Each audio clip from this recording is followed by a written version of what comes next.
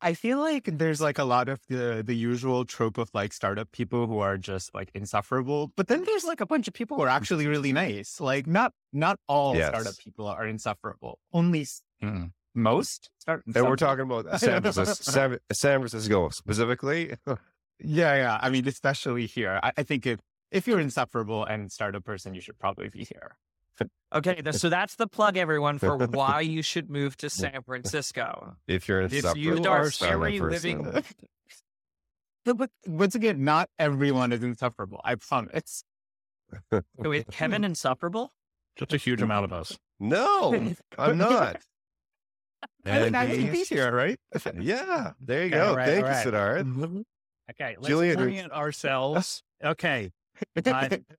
First of all, thank you for coming on the show. Please, if it's okay with you, I actually have a great bio of you, including a bunch of little factoids, but please go ahead and introduce yourself to our increasingly large audience from more places than Finland now. We even have some Americans. I heard about it. Go for it. Oh, I love it. There's a dozen. Yeah, maybe even hundreds. Yeah. No, there's hundreds. There's hundreds. Maybe. All 5 of you out there. I'm Sidharth. I am also a second-time founder. My first company was an education company. It started in 2013. Built it through 2020 through an acquisition in 2019. Got it up to about 40 million in ARR. Had a team of like 70 some 80 something bad at acquisition time. Left after a year and a half and decided to build another company because I am a glutton for punishment. And now I have the distinct honor of building a SaaS company during a SaaS company serving SaaS companies in 2023, which is a special kind of pain indeed. And we basically help finance teams understand their subscription businesses better. How is it going? Talk to us about how the progress has gone on your second thing relative to your first thing. Your first thing, Freckle, turned out pretty good for you as far as I understand it. And you could have done something else. Instead, you decide to do this. Are you doing a better job at it now? Like, didn't you think the first time? What are some mistakes that you avoided? Oh yeah. I mean, I have so many thoughts on this. So after leaving Freckle, I, especially when I was in my acquirer, I basically like started writing this giant doc of like everything that I could remember that I should definitely do differently. And it ended up being like, this thing is like a Google Doc. It's like 15 pages long at this point. And it's essentially like all the things I could possibly think of just in raw format. And I review it like reasonably often. And there's some things that have gone like way smoother than last time. So my first time, one, I was building an education company, and two, the time was 2013, 2014, 2015. Like it was like super hard to fundraise, all these things. Obviously, starting a company as a second-time founder in like 2021, fundraising wasn't hard. That like happened almost instantly. But also other things that happened way better is like, it was like way easier to build a team. People trust you more. You also know like what kind of people you want to work with and like what works out for you and what doesn't work out for you. What you don't want to work with, right? Yeah. A lot of who I don't want to work with for sure. A lot of the things like around,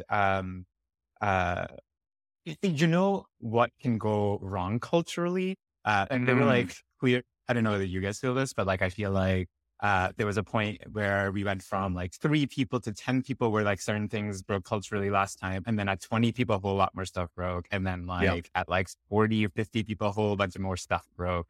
And I kind of at least knew that part of the movie this time. And so like a lot of that stuff, like I know it's not this time because like I just like set it up a little bit better. So all of those things are like way better.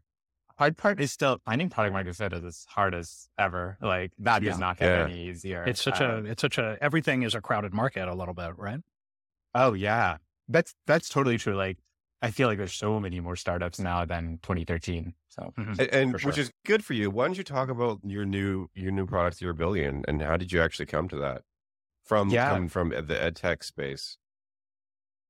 Yeah. So my last business was a SaaS business. We sold to schools and districts. And we essentially like had these places where our data around our customers lived, like Salesforce and QuickBooks and a little bit in Stripe.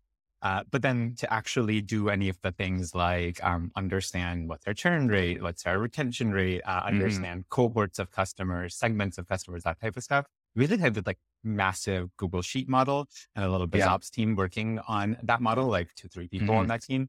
And that thing just got like hairier and hairier and hairier. And by the time you were at like 5-ish million ARR, that thing like barely loaded. Like you'd change a cell and then you'd have to go out to lunch while your computer did that. This is like pre M1 MacBook, so it would make that sound like it was about to take off.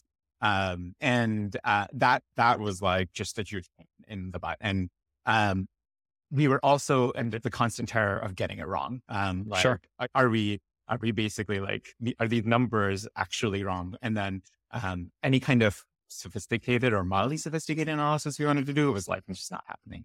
And then from there, I'm sure this is familiar and you all have done this too, like went into just the deep hole of trying to understand like, is this just a problem I had, or do other people have this problem too? And essentially found that like everyone's doing it the same exact way until the companies got super big, reaching hundreds of millions in ARR. Then they basically hire a data team that works for the finance team to specifically do this.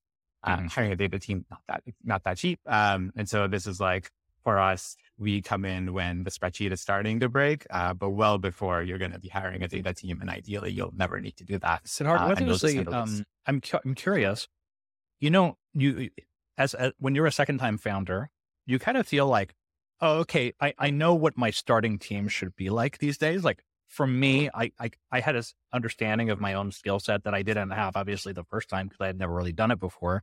I was wondering what you believe your like core team to surround you needed to be to build something. And also like, what was your first like financed amount? It must've been bigger than the last time, but like walk us through the process a little bit as to how you, the internal dialogue as to like, okay, what am I going to need to get where I got to go? Yeah. And then, so talk to us a little bit about that. I'd be super curious. Yeah. There's a lot this time that I focused on preventing my eventual burnout, because I was feeling like pretty burnt out towards the end of the last thing. A lot of nods over here. It was what I feel like right 6 years in. Shit is hard. Yeah. Shit is real hard. Yeah. So a lot of the things that I did, like in setting up this company, was around avoiding that. And one of the things I realized is like, the go-to-market stuff is not my favorite stuff at all. Like the product and engineering stuff is by far my favorite stuff. So one of the first things I did was convince one of the people who pretty much the best person to work for me in my last company to join me in this one. And she's gonna like, she is already and will continue to basically own all the go-to-market type of stuff. She's incredible and is able to sort of get her to leave her job. So that was like one of the first big things. That is that resonates with me a lot. That's the identical thing that I did at my company, except we didn't stop, so we weren't required at Shyp. But yeah, I did not love the go-to-market piece. So I actually joined my co-founder. She was doing all that for me at Shyp, and I brought her along as a co-founder and wanted to focus more on the product. So it's so interesting. It's exactly the same thing for me. Did you guys give away more or less of the company than last time? I'm curious. I'll tell you my experience afterwards, but I'm really curious about in my first company. There was a certainly not equal split between the two co-founders, because I was sort of maybe the originating person, and there was a second person as well that joined afterwards a little bit. And then I used equity specifically here in a different way. I was wondering if that's something that ever occurred to you when you were building your second one. Yeah. One thing I did think about though, so generally like even with fundraising, actually, my thinking initially was like, oh, let me like try to optimize for dilution. And as I kind of got into the fundraising process, I don't know, I like even during it, I started caring a little bit less, because it felt like, I know like the pithy way to say this is like outcomes are binary, and like it sometimes feels like, well, that's true. And sometimes it feels like it's not true. I'm still landing on the, it's more or less true. Outcomes are basically binary. And the difference at the margins was like that wasn't good enough. If I thought about my last company and the exit or whatever, like if like it were marginally more, marginally less, like that wasn't really the thing that was going to matter so much. But then on the flip side, like, you know, there's the pie is only 100%, and like, Sure. you could definitely mess it up by a lot of small cuts. So I don't know. I continue to actually kind of struggle with that question. Andy, I see you nodding heavily. What's your experience in this? So it's interesting. I go back and forth for should people be equal co-founders? Should you have equitize people, under equitize people? I think at my previous company, we were definitely a little bit more on the stingier side. At Vowel, I try to over equitize. I don't know which will be successful. I think you all should come back to me in a few years. I think the goal, obviously, though, is when you have strong performers to reward them. And you can basically always fix that after the fact. But you don't know when you're hiring someone, are they going to be the best of the best, the top 10%, or are they going to be a very mediocre person? And I still, after hiring so many people today, can't get that one right. My process of interviewing is so much more thorough, but still, you don't really, the thing you were impressed by, and I keep pretty rigorous notes. Like I thought this person was a 4 on 5 on this, in this dimension, a 3 on 5 in this dimension, but I'll tell you my track record of hiring duds is lower, I will say. That is one of the main things that made a difference for me. There's less duds and there's more people that are at least good than before. Sidharth, I see you kind of nodding. I sort of think so I don't know if my track record of hiring people who don't work out is lower. It might actually be similar. I am a little bit faster to correct that, though. Yeah, that's great. Actually, I'm a lot faster to correct that. Sure. It's on the order of weeks rather than months at this point.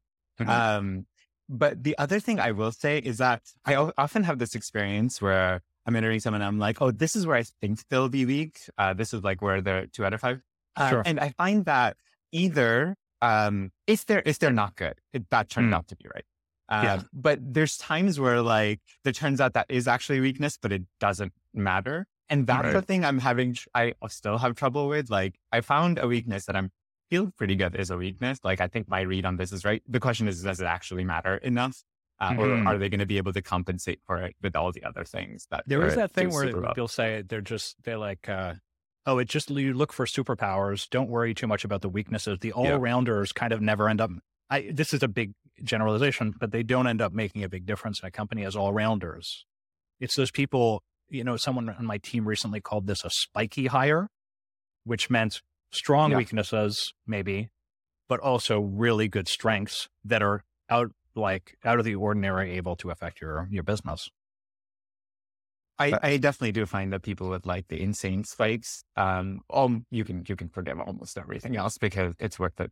Except for being an asshole or not a team player. Agree. Those are two things that you just assholes. I definitely my first venture back company, like I was just like, no, they're an asshole. They get so much work done. I just won't compromise. Those are like the two attributes that I won't do it, even if they are like just an outperformer, the 10x engineer or whatever. It just kills an entire team. Yeah. I was just talking to somebody about this on a one-on-one a few moments ago. At my previous business, I deliberately kept them, and I'm going to tell you what the result of that was. Well, I mean, it's a big business with $100+ million raised, but like. So first of all, the reason that I kept them, I wanted people to make sure that I didn't have yes men around me. And if something was going wrong, that they would tell me. And boy, did they ever. Okay. So that definitely worked. But the consequence of that was a culture. It's 250 people. I'm sure some of them might listen to this in the future or the present and be like, that asshole Julian didn't even understand what was going on. I don't know. They definitely are. Great. Can't wait. Comment section. And so, but my point is that it will mess with the culture of the company. So my attitude now is way more consensus with all y'all, like 0, don't let it happen. I tried, I experimented with it. We got far, but that was a gigantic mistake and you can't recover from it. Joe, what are your thoughts I on think this? there's a Let's pull Joe into this. He's got lots of wisdom. Sorry, the similar thing, like, have definitely let it go too far in the past and like to think that that's not something that's going to happen in the future. It's so hard in the moment. But I will take chances on people. Like, if I think someone's really good, even if there's something I'm like, well, I don't know about that thing, but this other thing is like, that skill or attribute hits, man, we're going to be going so much faster and doing so much better. Like, I'll take the shot and, and pull them out if it doesn't work. Mm-hmm. Less fear to do that also. Yeah. A big worry at me at the first time, Sidharth, you tell me what you think about this, is, oh my God, if I fire this person, my company will fall apart. Did you ever feel that? all the time the first time. Yeah. Yeah. And I've realized that it's literally never true. That was, it will never happen. Actually, you're going to be fine. Yeah, you will always be fine. I think we all have felt that. That's so interesting you say that, and everyone's nodding in agreement. I thought that was just me. What story comes to mind, Sidharth, when it comes to this? Can you think of a particular example? Anonymize it, obviously. But or you not. think an example. Or not. Yeah, it's up to you. Just But, call them out. There's like, I feel like with leaders, I don't know where I read this, but somewhere authoritative said like about like half of them don't end up working out.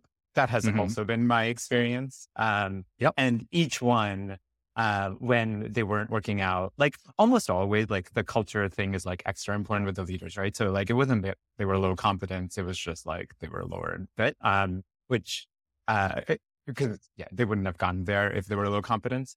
And for each one of them, it always felt like this will be the end of the world. If like I'll have to do all their stuff, and oh my God, like all these other people will also quit if they quit, if like you let them go. Totally. And I feel we have like all these people we need to hire, and who's going to run the hiring process? And there's like all these like people to manage, and one-on-ones is going to do all that stuff. And like, I'm not going to say like it was like ever pleasant once you let them go, but like it wasn't the end of the world. It was like fine. And like 3-4 months later, you definitely ended up with someone who is better at the thing that person. Yeah, it's almost like this is kind of an exaggeration, but like it's almost like if someone really does want to quit and they want to, it's like just let them go.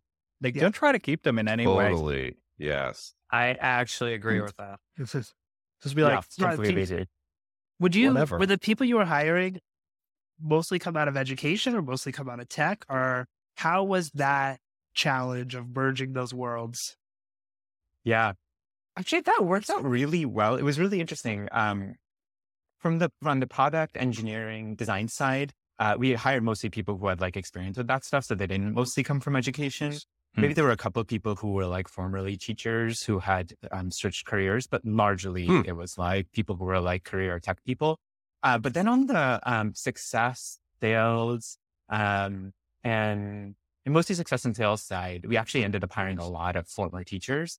And that worked out really well because the teachers, they have professional experience, just not in an office setting. But they have like incredibly high empathy and all these skills that like lead to someone being a good teacher. And that ended up creating a pretty good culture around the whole company. And then having a bunch of like, we hired a ton of our former users because they would like, that's great. To the company. Really? And so like having a bunch of former users and stuff like that was like, it was actually really nice. It sounds like it would create a culture of super fans. Because it's people that not only love the product, but then who also are like, I love this so much, I want to be a part of it. And that can be infectious. Yeah, exactly. And I think it also meant that during like sales and success processes, for example, like they were speaking from experience. They'd be like, well, in my classroom, here's how I use That's Freckle. awesome. And like that was like a game changer. What is go ahead, Kevin, after you. No, Andy. I think Andy was speaking. You go, Kevin.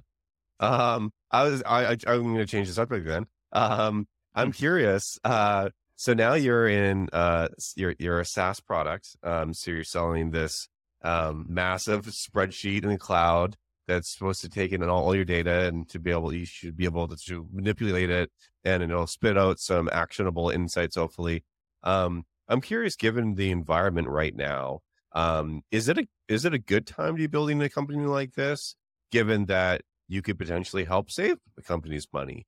Or you take the opposite view, is that SaaS companies are looking to where they could cut costs, right? And so like, they're just like, no, Excel, or we'll use our BI tool that we're already using in a way that to do this. How are you finding that? I know you're still, and also maybe a separate, but also similar question. I guess you haven't quite found, you're still searching for a product market fit yet. So maybe too early to even answer that question. No, we definitely feel both forces. So we've been around long enough and have, I guess, enough of a product market fit to be able to answer it. Okay. So for existing customers, once they're like relying on it, because it basically becomes a place where like the business's core financial data ends up getting stored. They're like, they're not going anywhere. They love it. They, trust it. This is how they run their business. This is like in every leadership meeting, every board meeting. This is how like ties are broken in terms of like decisions. So like that's going great. So not so much like, oh, we're trying to cut things out. And then on the sort of like alternative side of like, oh, if we do this in-house, we're going to need like, well, someone to build the data pipelines from like Salesforce and from NetSuite. And we're going to need someone to like actually like transform and munge the data together and dedupe and all of that stuff. Like once they start thinking through, okay, so that's like a team of like 2-3 people, then it's like a no-brainer, right? Because it saves quite a bit of money. But on the flip side, at a time like this, I'm finding that people are most interested in buying sales tools above all else. Because like I'm seeing even like less like engineering tools. People are trying to cut. Heck, we're trying to to simplify things. When starting out, we started on Heroku, and even now we're like, should we like reduce some of the like Heroku costs? Like I don't know if this is worth it. Like and that's not a thing I would have ever asked in like 2021 when money was like literally falling from the skies. But like now you're kind of like, ooh. And so like, I'm finding that basically generally investing, people are looking to like, what will help me sell more? And that is literally the start and end of the list of places that I want to invest money. And so selling to finance, which is G&A, is like easier in some ways, and that should be higher data team, obviously not. That's not going to work out. But on the flip side, like, just like, we'll just deal with the pain of like whatever pains we're dealing with. And like, maybe everyone can work 20% harder or works. Is it true? Like finance people are used to suffering, right? It's kind of the thing. So since they're used to suffering, they're like, I can deal with this for like another year. Well, anyway, that would be how I would imagine. That's the most common sort of failure mode for us in terms of like acquiring a new customer. They're like, I can't get I am telling everyone else that they cannot spend money. Right. I can't just turn around and spend a bunch of money. So that is the most common failure word for us. But I don't know. It depends. So I think when the pain gets like severe enough, we still are able to get customers, but the macro environment definitely hits us. Right. How do you think of it? Like, are you looking to replace like the operating model that does live in Excel, or do you have maybe aspirations to go into a little more other BI tools, right? So like we use Mode, we're getting rid of Mode because it sucks. I've used Looker previously as well. Those are places that you could do some like trickery to kind of build this like operating model. How do you see the product today and also how it's going to evolve? Yeah. So that's essentially the thing that we end up replacing is like taking all your data from Salesforce, NetSuite, all these places, shoving it into Snowflake, doing the sort of transformations in Snowflake, and then building the Looker looks on top of it, and then continually iterating on those, and then like doing one-off analyses and that stuff. We basically replace that. So it ends up being like, we call it a data platform for finance teams. It's whatever data needs the finance team has in a tool that's actually usable for them. And then it helps them answer questions for the rest of the company. So everything from like ROI questions to segmentation questions, stuff like that. Have you that's been the direction go. Have you been pulled into like other teams, like product teams, or anything else like that? I can imagine, like, to me, like starting a company, like probably not going to want to have a couple different tools, right? To start off, I'd rather just have one. Have you been pulled there, and have you made a decision not to go there? A little bit, actually. So it's interesting. This was something that was driven off something I wished I had, which was understanding things like, does usage of this actually drive higher net retention? Like, does it prevent churn / increase upsell? And so that's one of the things that we do in Subscript, because all the financial and sort of like recurring revenue information's there. We can now start joining it with the actual specific product usage information. That's been really powerful for a lot of our customers.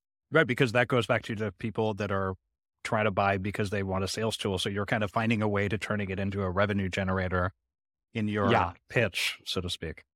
Yeah. That's like one of the big sort of pitch points is like, where should you add another SDR who are actually better long-term customers for you? Or like, where should you spend more money? Like, which trade show should you invest in? Rather than just looking at like, hypothetical conversions, but also are looking at like, well, who's actually good customers? Like, who should be your ICP? You're making me wonder about, as I'm sort of thinking about the panel that we have here today. I went from a company that was bottom up kind of SaaS sort of to bottom up SaaS again.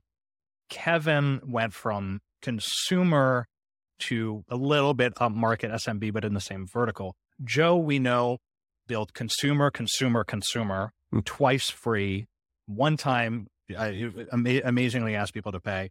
And then Andy went from Nanit, which is still alive, and is doing really great at a #1 baby monitor, maybe, or something in America, or I have no idea. And then went into a completely different vertical, which was SaaS for kind of enterprise, but sort of bottom up at the same time.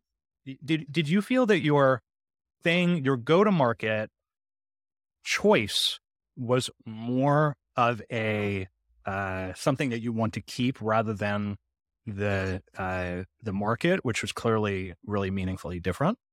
Yeah. So my last company was actually bottoms up. We basically, that was part of our like innovation, was giving things away to teachers, which not really many people had thought to do in 2013. Education kind of lags behind the rest of tech. I loved doing go-to-market. I was doing bottoms up. I don't know if you all feel the same, but like, I thought that was like a much better way to actually sell. And we'd have like all these product qualified leads that would come in, and we would sell to the schools or the districts. And, we'd have like the bottoms up turn into eventually $1 million deals and stuff. So like, it like really worked. It was amazing. This business, because there's like so much integration and configuration to be done, it can't quite work self-serve. So the bottoms up motion was just not available. And I really wish it were, because I think bottoms up is amazing. It's interesting, as it makes me realize, like, because like, Andy, you always mention Frank Slootman all the time. And I read his book as a CEO, and you just mentioned him a moment ago, sir. So it's like he definitely, as a CEO, but not a founder, it's like, if I can, like, give me a sales team, I'm going to bring in the head of sales, bam, I'm going to sell the shit out of this thing, $100 million in revenue in 2 years or whatever. It makes me wonder if all of us just don't really know how to do that. And that's why we're doing this, because I've only learned how to sell in the first business. I knew how to sell one-on-one to investors, but I didn't know how to build a team. And I still have a lot to learn with regards to that. We're all in the same place, right? I don't know. I think everyone here is probably in that. Kevin's good at it. I'm kind of not. Ours is a little different. So like, we have a two-sided marketplace. We help direct-to-consumer companies like Andy's, Nanit, with their fulfillment. We actually have a pretty high minimum for customers, but we have a two-sided marketplaces. We don't actually have the warehouses. So we had to get some of those smaller customers early on. We made a conscious choice not to do the self-serve onboarding, because we don't actually want all the customers. Some customers are just not good for our partners. And now now we're getting to a point where we are selling those $1 million deals. And I must say, it's a hell of a lot I don't know.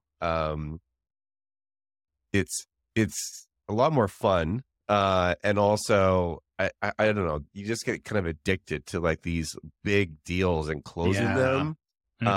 And it's once you understand a little bit of the mechanics, I said that one downside is like the long sales cycle, especially for us. It's like, oh, next quarter or the after the holidays or something like that. That's like the one downside. But like some of these deals, like they could be like eventually for us, well, it'll be tens of millions of dollars in net revenue as we continue to go up market. We're not there yet, but maybe in the next couple of years, we definitely will be.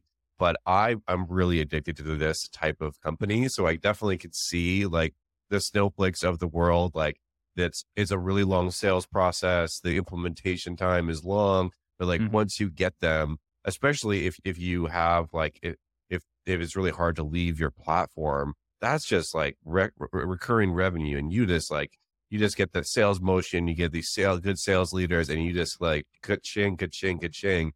I prefer now, given I've done consumer, I've done SMB, I've done bottom up. I like this model the most. And this is why I could see so many enterprise founders go back to the same sort of, they're like, well, I saw this problem here, and I know how to build a sales team and go to market and all of this, and just do it again, but just in a different product. I could totally see being pulled into that just based on I've only done this now, like you only started closing these larger deals in the last like year or so, but like it is addicting. Yeah. Well, it's like the people that are in sales can become the CEO, but if that doesn't happen, most often than not, what we're experiencing is a consumer-ish or startup-ish problem. Sidharth, you described it, startup-ish problem, right? Which is, I've got this gigantic Excel spreadsheet that barely loads, right? And there's got to be something here that's better. But for me, it was always, I noticed consumers are doing this thing. If I had an easy way to hire a sales team and immediately make a first couple $1 million like in the first year, of course I would do that. But it's just like, it was never in my DNA. But maybe we should all be learning to do that. Sidharth, I'm curious, you have a reputation for not having any meetings at your company. Talk to us about what hurt you and and the trauma. So how you make this possible. Yeah. So this is part of the second time want to do things that will leave me happier with my job. And my last company, I think part of it was as we grew, the number of meetings became bigger, and the whole day would be morning to evening in meetings. I'm not an extrovert. I'm very much an introvert. This is why product engineering work more than anything. I like my happy place is headphones and writing code. And so that just kind of became a little bit much for me. And then we got acquired, and the company that acquired us is not huge. It's 1,100 people. But every meeting would have 20 people in it. Right. And it was soon after we got acquired, COVID hit, and it was a bunch of people on Zoom, video off, and 3 people with videos on or whatever. And you're just the entire time be wondering, what am I doing here? What is going on? Why am I here? Yeah. And I really, my dislike for meetings reached a fever pitch at that point. So you're always fighting your last battle. And then right after that, I started working on this. I was I'm just not going to any more meetings. I'm through. And so Subscript has 0 internal meetings. I still have to talk to customers. They're not going to operate asynchronously with me. Sure. So I do that in prospects and customers and stuff like that, but literally no internal meetings at all. Tactically, so it feels to me like the all-in-one, all-hands meeting is the thing that you would need maybe the most. Yeah. I turned that into a async Loom and reply videos plus comments thing. Yeah. It's weekly, so I do it even more often than I did in my last company. Got it. And essentially what happens is every Sunday night I sit down and I ask myself, what is the thing that I really want everyone to know this week? And I try to focus on a couple of those things. And I put together a little doc. I talk through it for about like 10 minutes. And then I send that out. And if you're listening at 2x, it's 5 minutes for you. And essentially people like watch and comment back on the doc and the video. Very and we interesting. essentially end up having a little async discussion the first, day of the week. Andy, what were you going to say? Yeah, go ahead. Well, I find it super. Go ahead, Kev. I was saying, So I find it. Go. we have a little lag here, apparently. How do you do tactically things that require some collaboration? Like for me to get over like a product design meeting, like doing that asynchronously, just that does not compute. Like, how do you do things like that require some collaboration? And like, I also am a big in-person person. I don't prefer working from home or remotely. I like to be in the same room and get energy. I also am an extrovert. I also know that Shopify, Toby, he just recently announced that he's doing no meetings as well. And he sounds like he's got a similar personality to you. But how do you do those like collaboration, like energy feeding meetings that I've been in some really good ones before and some amazing stuff come out of them. I think like, I wouldn't say that you don't give up something when you do this, right? Like there's always trade-offs. Right.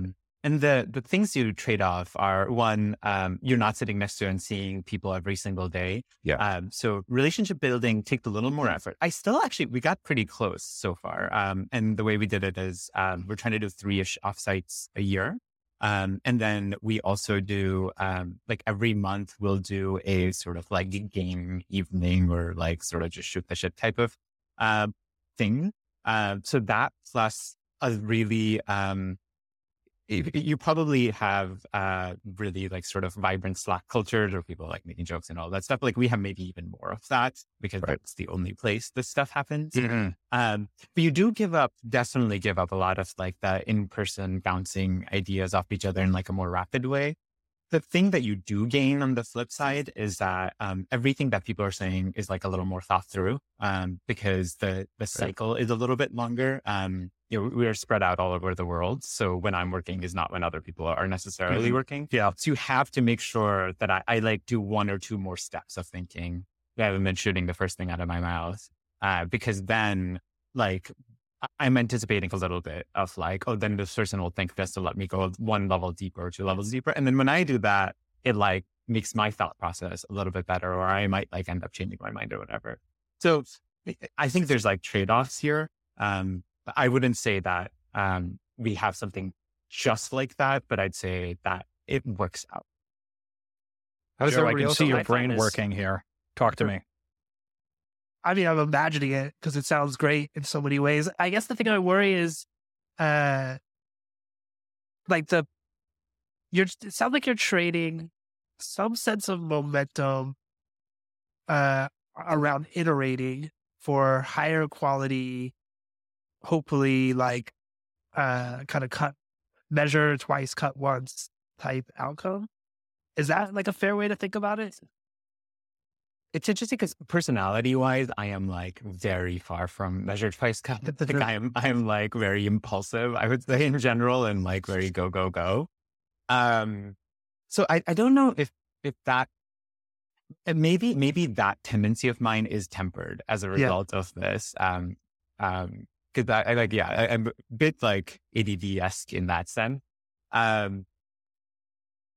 think what it's more is things that are on the scale of like 15-minute back and forths now end up being on the scale of like 4-hour back and forths. So that's it. But anything that's like on the scale of like a day or a week is the same, right? Like a thing that would be back and forth over a day, like a design iteration or like a bug fix or like stuff like that. That's still like the same.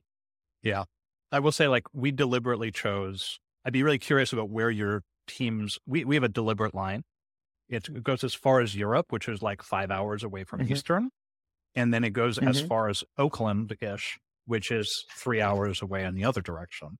And so we have an 8:30 a.m. meeting, Pacific, which becomes a 5:30 p.m. meeting in Europe. And we won't go further than that knowing that our core time ends up being 8:30 a.m. if you're Pacific or 11:30 Eastern. And though what it does is it does force, as sort of you're talking about it, it forces only like 1 hour during the day where everyone can really be there. And so it does minimize big meetings. But I'm just thinking about this idea of walking up to my office, my computer, so to speak, and not talking to anybody, and it freaks me out. So I find it very interesting. I run a meeting software company. I run Vowel, and I had a reaction to a lot of this distributed work. My past company, Nanit, and for anyone who doesn't know, Nanit, we're very spread out across the world. And so I'm a very big proponent of async, but I can't go to async first and fully no meetings. So what I like to do and how we run Vowel is we have internal meetings. We have a staff meeting, we have an all hands. We definitely have internal meetings, but we record everything. We use our own product and we turn it into instant searchable, shareable knowledge. And so much of the time people say, I can't make it, but I will watch it. And they'll watch it at 2x speed on their iPhone. And so everyone feels like everyone's on the same page. Yeah. And it doesn't get into these 4 or 6 hour back and forth Slack threads, which I find are so difficult in that async first model. So I like async, but I think about it as it was supposed to be synchronous first, and then it's consumed by other folks in an async manner. So that's how we run Vowel. And I find it very interesting speaking to the full async companies out there. The split up between Kevin, because Kevin he admits, I'm extroverted. And I remember your office at Airhouse when I visited it. It's where I learned to make Chemex coffee, if I remember correctly. That's right. And I, having gone there, I know you're not at that location anymore, but you're still super pro doing that. I imagine some of the audience is in person, unless they're at the office, busy doing whatever they do there. And everyone else is async, and we're listening to 80% async kind of founders in this podcast right here. So it's amazing that 80% of people are like, yeah, I'm doing async and I'm staying that way. And you're sitting, Kevin, you're in your corner and you're just like, fuck this. This is how I do it. It's you, Keith Raboy, and the rest of Founders Fund. No. Yes. And like maybe like a couple other people.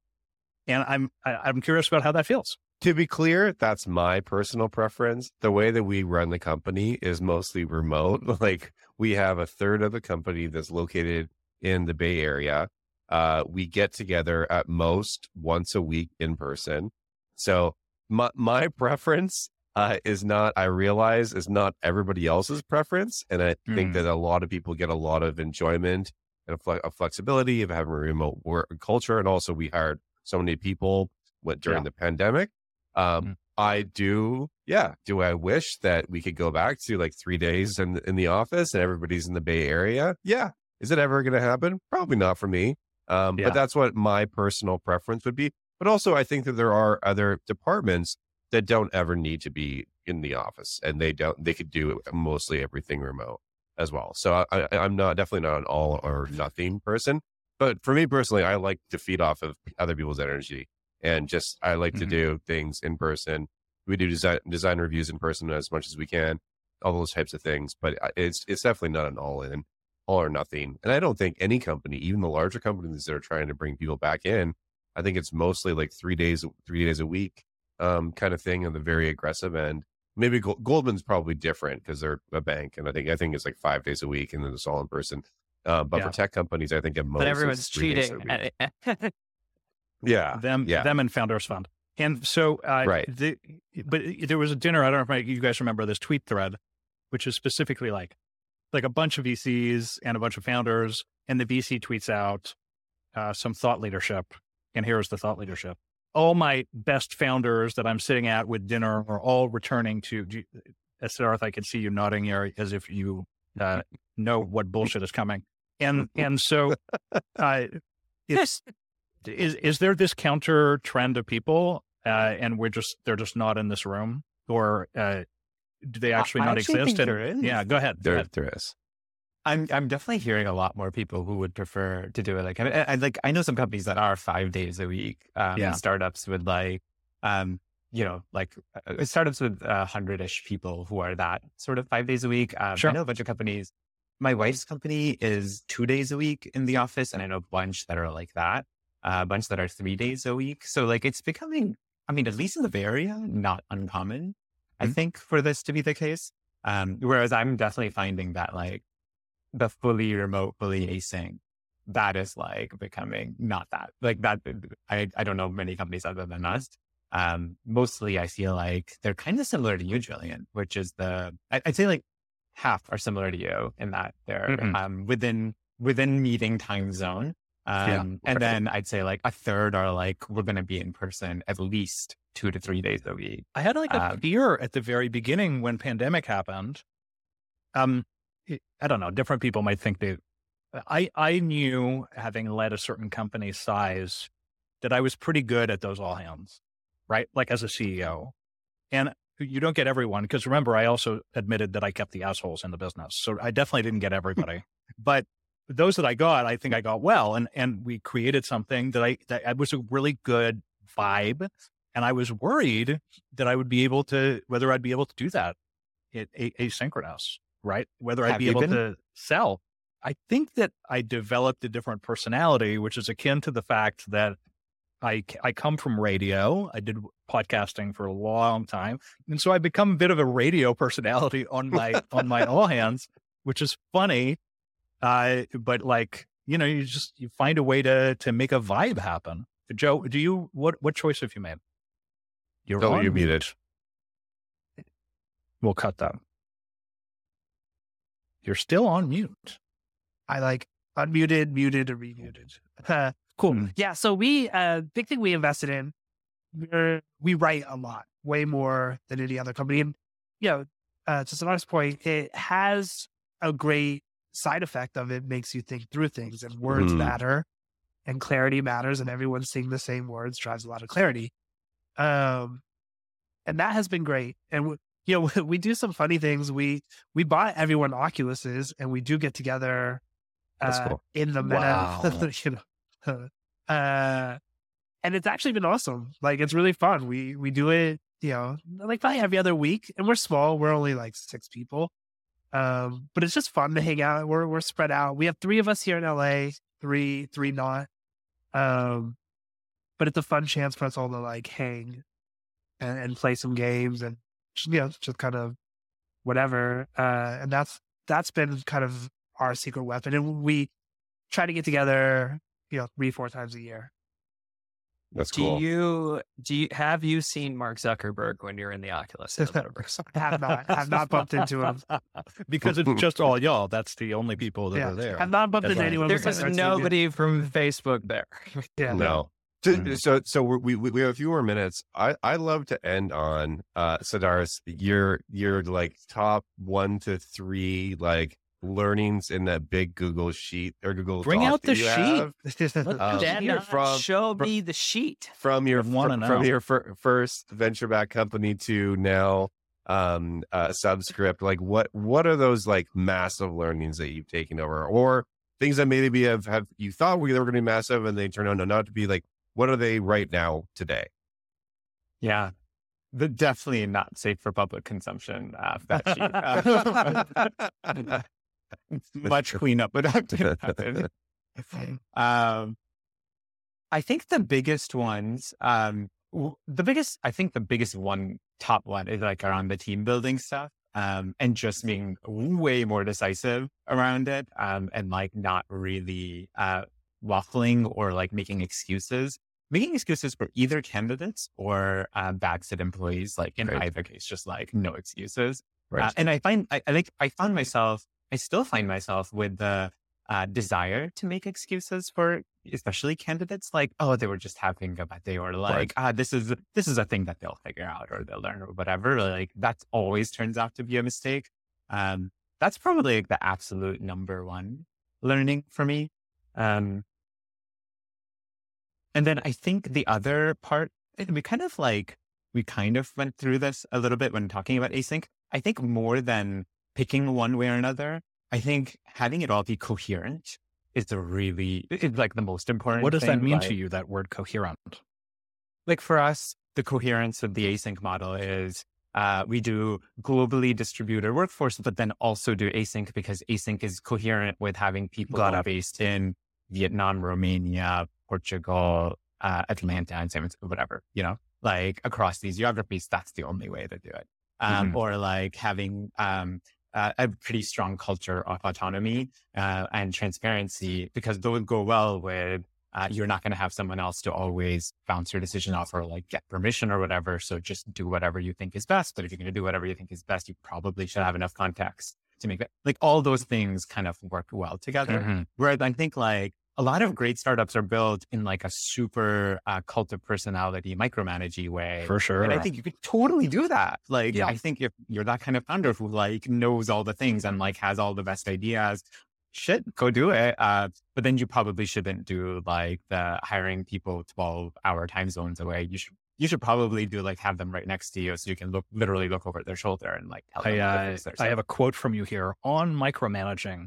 One of the biggest things I learned, this is you, while founding my first company, was how to move away from orchestrating work and get to empowering work. Micromanaging and orchestrating everything really means you don't trust your team. And you stand by that? I do. Yeah, I think like when you're micromanaging, you're saying, I don't trust you to make a better decision, but that's totally true. I can make for you. It sounds like you and I went through a similar process.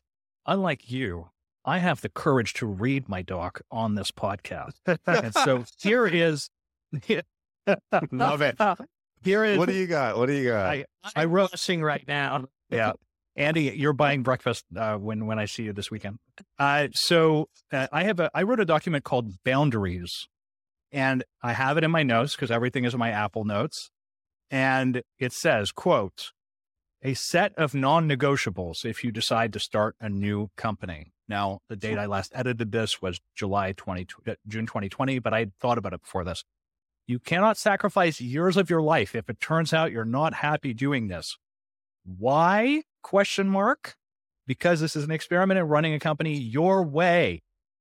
If it doesn't work and if you're not happy, you should halt the experiment and find someone else that will be great at doing it.